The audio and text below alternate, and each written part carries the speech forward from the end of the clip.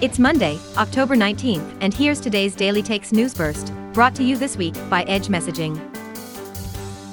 Governor Evers' crowd restrictions for bars, restaurants, and stores are back in place following a ruling from Barron County Judge James Babler. The Tavern League of Wisconsin requested a temporary injunction in advance of their lawsuit against the state. Instead, the judge lifted the temporary restraining order that suspended the limits last week. On Wednesday, a Sawyer County judge blocked the order limiting public gatherings and capacity in bars and restaurants. The order remains in place through November 6th and requires bars and restaurants across the state to limit capacity to 25%. There is still a chance the limitations could be lifted, either by the state legislature or another court proceeding. We'll keep you posted. Some good economic news today. As mortgage rates fell to their lowest level on record, the Wisconsin existing home market responded with record September sales and robust price appreciation.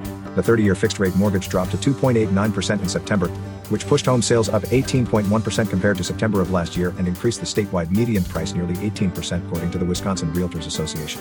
When we consider what transpired last spring, we never would have imagined how quickly the housing market would rebound, said WRA Chairman Steve Beers.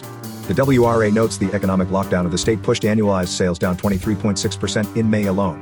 In contrast, annual growth in home sales increased by 10.2% in July, 6% in August, and a whopping 18.1% in September.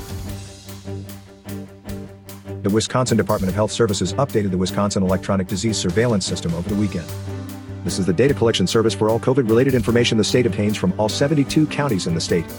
They warned that over the next few days after this temporary pause, Wisconsin will report larger totals to make up for the 2 days where data was not reported.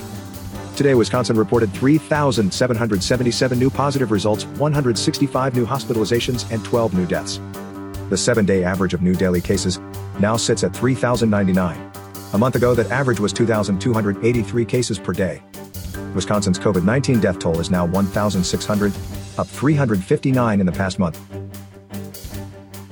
The Wisconsin Hospital Association reports that there are 1,172 COVID-19 patients hospitalized as of today. That's an increase of 82 in one day and 222 from this time last week. Half of the daily increase happened in the southeast region of Wisconsin. This podcast was sponsored by Edge Messaging. For strategic, political communications at the speed of now, turn to Edge Messaging. 262-290-EDGE. That's 262-290-3343. Or visit edgemessaging.com.